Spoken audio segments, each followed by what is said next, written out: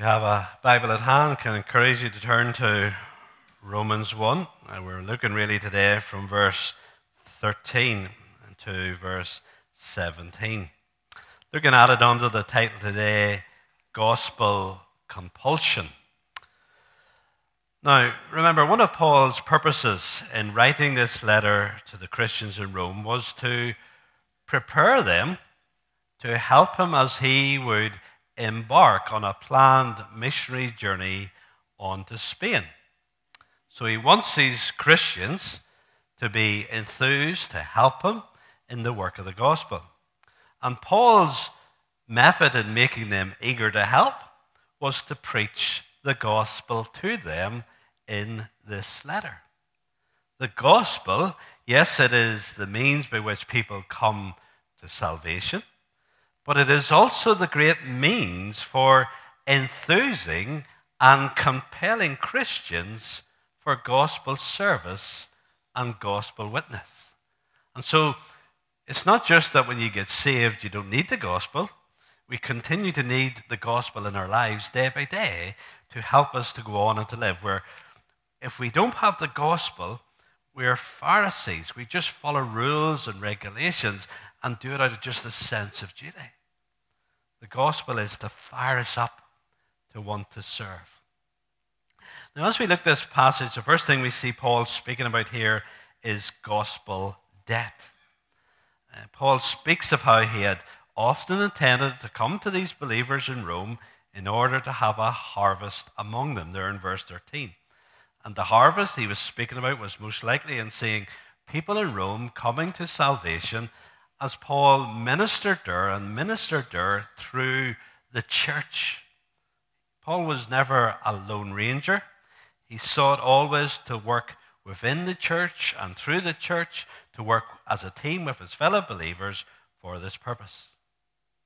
Now, his reason for wanting this harvest in Rome is given there in verse 14, where he says, I am under obligation, both to Greeks and to barbarians, both to the wise and to the foolish.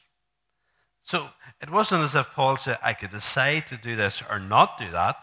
He felt he had an obligation or a debt to people in regards to the gospel.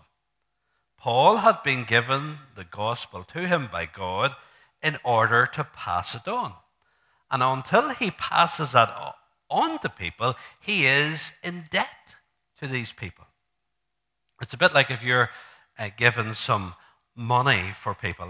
People put some envelopes through the man's store for the offering to come.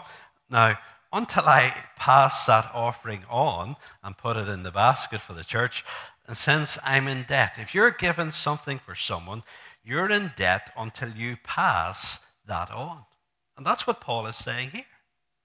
We need to realize that if we're Christians, we have been given this gospel not just for our salvation, we have been given this gospel to pass it on to others. We're not to be selfish. We're not to just hug it to ourselves. It's good news that we have to share. You'll see a wee picture coming up of the story in 2 Kings of the lepers outside Samaria. Samaria was under siege for a long period of time. Samaria was the capital city of the northern kingdom of Israel. It was under siege so much that even a donkey's head would fetch an awful lot of money for people to eat. And these lepers, they were in a very hopeless situation. There was practically no food left in the city. And they thought, well, let's go to the Assyrians. Let's go out to the Assyrian camp and throw ourselves upon the mercy of them. The worst thing is they'll kill us. We're going to die anyway, so let's give this a try. And you remember the story? They go out to the Assyrian camp, and God had caused the Assyrians to panic, believing that an enemy was going to attack them, and they'd all run away. So here was all this food in these tents, and these lepers go out, and you can imagine they begin to tuck into this food and have a really good time. But then they said this, we're not doing right in keeping this news to ourselves. They knew just a matter of a few hundred yards or meters away, there were their fellow Israelites in Samaria who were dying of starvation. This is, how can we do right and keep this news to ourselves? We have to share this news of where deliverance can come from. It's the same when we have received salvation. Someone has described evangelism as one beggar telling another beggar where they can get some bread, indeed the very bread of life. Now, when Paul speaks here of having an obligation to Greeks and barbarians, I love that word barbarians. It's not just a rugby team. Barbarians were non-Greeks. So as he speaks of this obligation to share the message to Greeks and barbarians, to the wise and the foolish, he's saying, I can't be selective in this. I can't discriminate in this. I have to share this message with everyone. I cannot hold back. I can't think, well, I don't think so-and-so is a candidate for salvation, so I'll not share it with them. This past week in one of the wee devotions, I'm doing this wee series on excuses that people gave for not becoming a Christian. And one of the excuses that people give is, I'm not good enough to become a Christian. And there's this mindset that some people have that they're down there and basically they have to get their life up to a certain standard. And if they get their life up to a certain good standard, then they can become a Christian. And what I was saying is the Bible clearly teaches, and you think of some of the rascals who become Christians in the Bible, is that indeed salvation is just for one thing: you need to be saved, a sinner. So it's not that we get up there and then become a Christian. We're all down at the bottom. And you know, we need to be careful that that is the message that we share. It's not that we think some people who are a wee bit better and good will share the gospel with them. But those people who are really bad in their lives, those people whose lives are really messed up with drink or drugs or many other immoral sins, we'll wipe them out. Listen, the gospel is for sinners. And so there's no one we should rule out as being beyond God's grace. Paul later speaks of salvation being for Jew and Greek. For him, there were no people that were hands off in regards to sharing the gospel. And I hope we have grasped that. Think of the biggest rogue that you can think of. Who is the worst person that you know personally? They're not beyond the grace of Christ. So the gospel debt, he owed this debt until he passed on what had been given to him.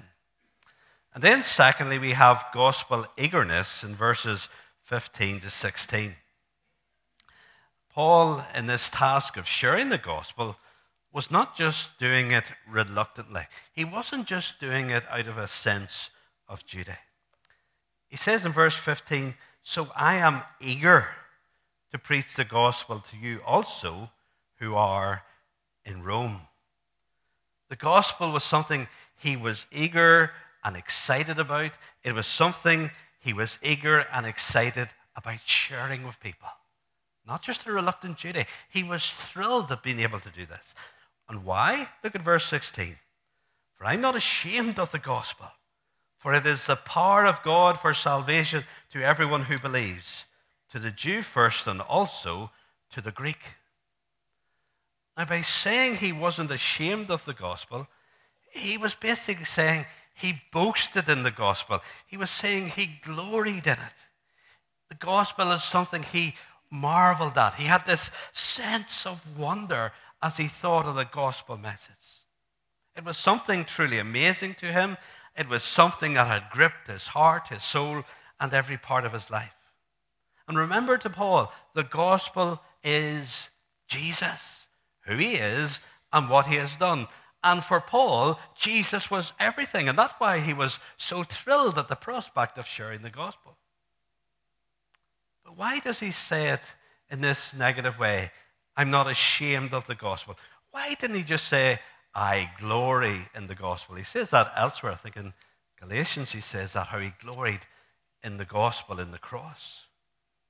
I think the answer has to be that Paul knows the temptations we face. And he knew that people in Rome faced the temptation to be ashamed of the gospel. It was a real temptation because in the world, the gospel was something despised and seen as foolishness by the world out there, something they ridiculed. Putting your trust in this lowly carpenter's son who was born in a wee backwater town, or born in a wee backwater town and grew up in another wee backwater town in the backwater province of the Roman Empire, who was sentenced to death by the Romans as a criminal. This was not seen as something sensible, something glorious. This was seen as foolishness to accept. Paul, in his other letters, speaks about both the foolishness and the offense of the cross. The gospel message is unpopular, he teaches, because it confronts people with their sin and their failure in life. And none of us like our failings and faults being pointed out. And so the world despises the gospel because it says to them, you're a sinner and you can't save yourself. It's not popular. And so, faced with ridicule and opposition towards the gospel, there's this temptation to be ashamed of it, to not to share it, or at least to water down the gospel message to make it a wee bit more comfortable for people. And Paul's response to such temptation is a resounding and a strong no. I am not going to be ashamed of the gospel. I glory in the gospel. I marvel at the gospel. The gospel is something that thrills my soul. But why was that his response? Why was he saying that? Look at verse 16 again. For I am not ashamed of the gospel, for it is the power of God for salvation to everyone who believes. The gospel wasn't just a message. The gospel had power. It is the very power of God, he says here. And when the gospel is proclaimed, when the message of Jesus is revealed, God is at work, God is moving, God is doing something special in the lives of people through this gospel. And what does the gospel do in the power of God? For it is the power of God for salvation to everyone who believes. The gospel saves people. It rescues people from the sin and the misery that goes with that sin. The gospel delivers people from everlasting judgment in hell. The gospel brings people into new life, into eternal life. The gospel brings people into fellowship with God. The gospel turns people who are hopeless and helpless into people who have hope and real purpose in life. The gospel opens the door of heaven for undeserving sinners. The truth is that the gospel of Jesus Christ is the only answer for sin. It is the only way that people can be delivered from their sin. There aren't many roads through which we can be rescued. We can only be rescued through Christ alone. And that's why he says it has to be a gospel for Jews and Greeks. People's best efforts, people's other religions, people's religious duties can never save them. The gospel of Jesus Christ alone is the power of God to bring salvation to sinners. There's no other way. One way, God said, to get to heaven, Jesus is the only way. And that's why Paul was not ashamed of this. That is why Paul gloried in this message. This is why Paul rejoiced in this truth and rejoiced in preaching it, because he knew it was the only hope for the people of the world. When we are convinced of that, not just in our minds, but we are convinced of that the gospel alone is the power of God for salvation, we will be thrilled and we would be motivated to share that. What about you? Are you tempted to be ashamed of the gospel? Or do you see in the gospel something that you marvel at? the glory of Christ coming into this world, the Son of God, to save a sinner like you and me? Is it something that thrills your soul and you long for others to embrace it? You see, the key to not being ashamed of the gospel is not just to have a resolute attitude, I'm not going to be ashamed of it. I'm not going to be embarrassed by what the Bible teaches. You have to move beyond that. You have to pray that as you study God's word, as you study the gospel, that your heart will be so moved with a sense of wonder at Jesus and what he has done. You have to glory in the gospel. You have to rejoice in Jesus and what he has done.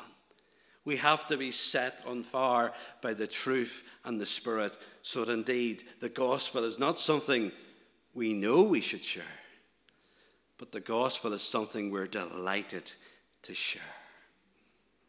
And so, gospel eagerness, not ashamed. And then thirdly, we have gospel righteousness in verse 17. Paul says here in verse 17, for in it the righteousness of God is revealed from faith for faith, as it is written, the righteous shall live by faith.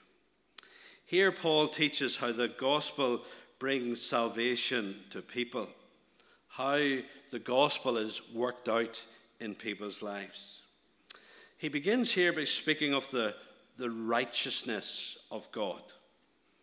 Now, the righteousness of God speaks of God's absolute moral perfection and how that could be satisfied. This idea of the righteousness of God, it is something that haunted that young monk all those years ago called Martin Luther. He had a very high view of the righteousness of God. And it meant that no matter how good he tried to be, no matter how religious he tried to be, he never got a peace that he was right with God. And indeed, the harder he tried, the more he did, the less peace that he had. But then one day, when reading this very verse 17 in Romans 1, it was like a light going on in his mind. And his heart would never be the same again. And here he's introduced this wonderful truth that sinners can become righteous before this all-righteous God through faith in Jesus Christ. You see, before he was trying to do it, he was trying to earn his way, he was trying to become righteous himself, he was trying to make himself into a good person who would be good enough to be accepted by God.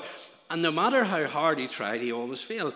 But now, the glory of the truth that you can be righteous through faith in Jesus. Before, Luther only saw righteousness as something that belonged to God, and that word righteousness terrified him. This God is so righteous. But this verse then caused him to see that God's righteousness can come down to sinners through faith. There's a quote here from Habakkuk 2 in verse 4. He says, the righteous shall live by faith. If you know the story of Habakkuk, he's in dialogue with God. He looks at the world around him, or he looks at the country around him of Israel, and he's so appalled at the wickedness and the sin that's there. And he basically says, God, how can you let this sin go on? And God says to him, Habakkuk, I'm not going to. I'm going to raise up the Babylonians to come and to punish the people of Israel. And then Habakkuk says, but God, how could you use the Babylonians, that wicked and sinful people? And it's then that the Lord says to Habakkuk, the righteous shall live by faith.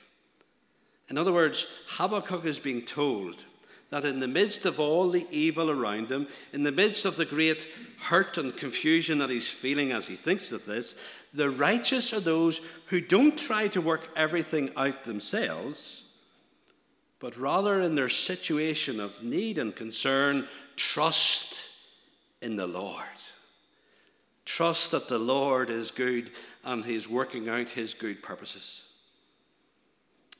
Luther, through this verse, learned that in the confusion that he was experiencing because of his guilt before God, he was not to try and work out his own way of salvation by his good deeds or religion, but rather he was to trust in God to receive salvation as a gift through Jesus. And that was like a wonderful light. Peace came into his heart. Righteousness is now realized not from these good deeds, but through trusting in Jesus and what he has done. But Paul uses a very interesting expression here. Look in verse 17.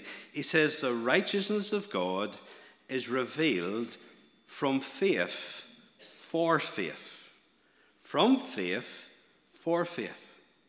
Now, I think what Paul is saying here, that when someone is saved at the beginning of this new life in Christ, faith is there. It is through faith that they grasp hold of this message of salvation and righteousness comes to them. So they understand that message of righteousness and salvation through faith, which is a gift to them. But that's not the end of the story of faith. Their new life of righteousness, their new life in a relationship with Jesus leads to more faith. From faith for faith. In other words, what Paul is saying here, salvation and the life of the Christian has faith at the beginning of it, the middle of it, and the end of it. Faith runs through the whole life of the believer. The righteous shall live by faith. Now, we need to be careful here. The crucial thing is not just about having faith. The crucial thing is who is the object of our faith. What is our faith? What is our faith in? And Jesus helps us, and you'll know these words very well in John 14, verse 1, when he says, believe in God, believe also in me. And do you remember that's in the upper room?